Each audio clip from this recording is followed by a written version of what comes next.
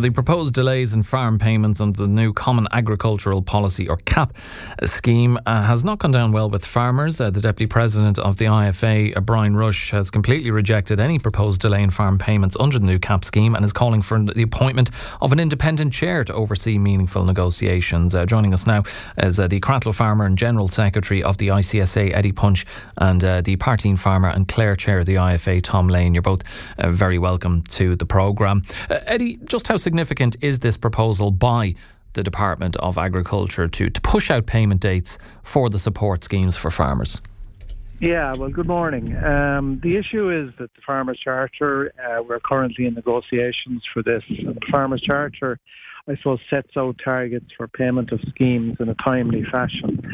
And in particular, the ANC payment, previously known, of course, as headage or disadvantaged area, has traditionally always been paid for the week of the ploughing. And this is a very significant payment in Clare. Every farmer in Clare is eligible for this payment.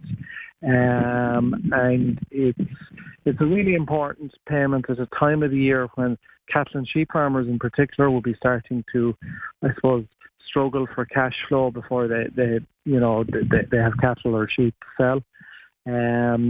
Typically, it's a really important payment at a time when bills are coming due, not just in farming, but also family bills, back to college bills as well. And the issue here is that with the new Common Agricultural Policy, there is a lot of, I suppose, work required to implement a whole new system. The department is doing what they can to get it done on time. We're not accepting that because we have to have farmers paid, on a regular basis every year at the same time, same as any other sector. I mean, if someone was in a job and were told they'd have to wait a month longer for their September paycheck, they wouldn't be happy either. So this is the issue. Okay, and Tom, how does this make farmers feel that their own department, the Department of Agriculture, who they probably would hope would be supporting them and give them their backing, is actually the one pushing this?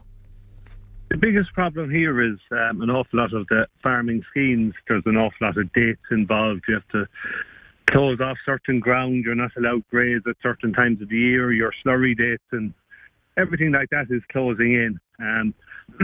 These sort of dates that come into farming, they impact farming, and they kind of you can't just leave something on the long finger if cash flow is slow.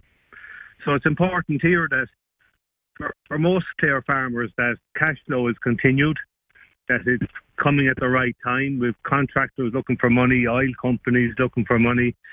It all happens kind of September, when the phone starts ringing and everybody's there knocking on the door, when are we going to be paid? So I think if the Minister is going to kind of delay the payments and start postponing them and changing the dates, it's going to have a serious impact on cash flow. It's going to have a serious impact on all the other ancillary businesses there to do with agriculture.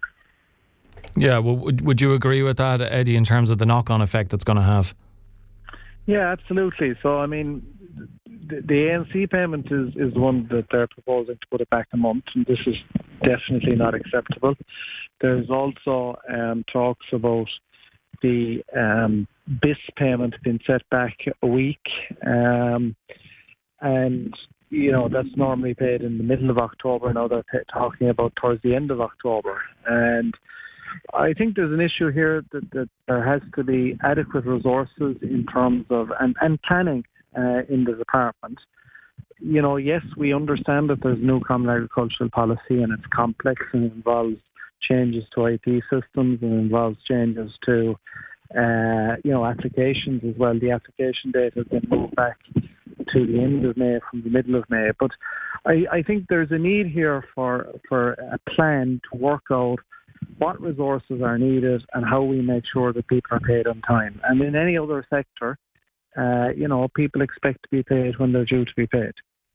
Yeah, Tom, do you feel that this is what's happening here is only increasing pressure given the backdrop of the cost of living crisis, and farmers are no different from anyone in that regard, that they're massively affected by all of that?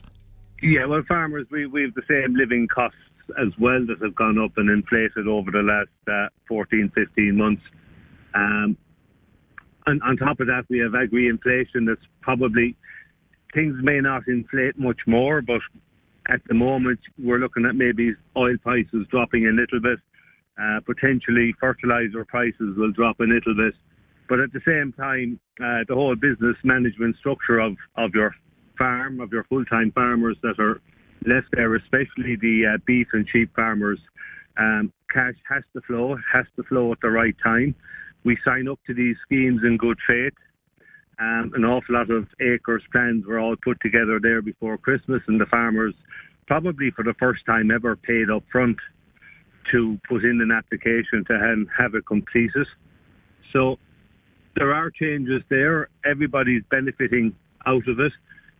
Delaying the payments is only going to, as I say, slow down the rural economy and the spin-off from that as well. Just to finish with yourself then, Eddie, how do you think this is going to play out? Do you think if there's enough groundswell of pushback from farmers that the department may drop these proposals, or do you feel that they're very determined to proceed with them and that they're going to happen? Well, look, from an ICSA point of view, we will be pushing back against this very, very hard. But the issue, like in practice, is that the Minister needs to make sure that resources are allocated to this. This is a matter of the department saying they literally can't, they don't have the ability to pay this on time because of all the complexity of the new scheme. And in our view, this is a matter of resources. Put more staff at it. And this is only this should only be a temporary problem. You know, there's a switch over this year. It should not affect next year.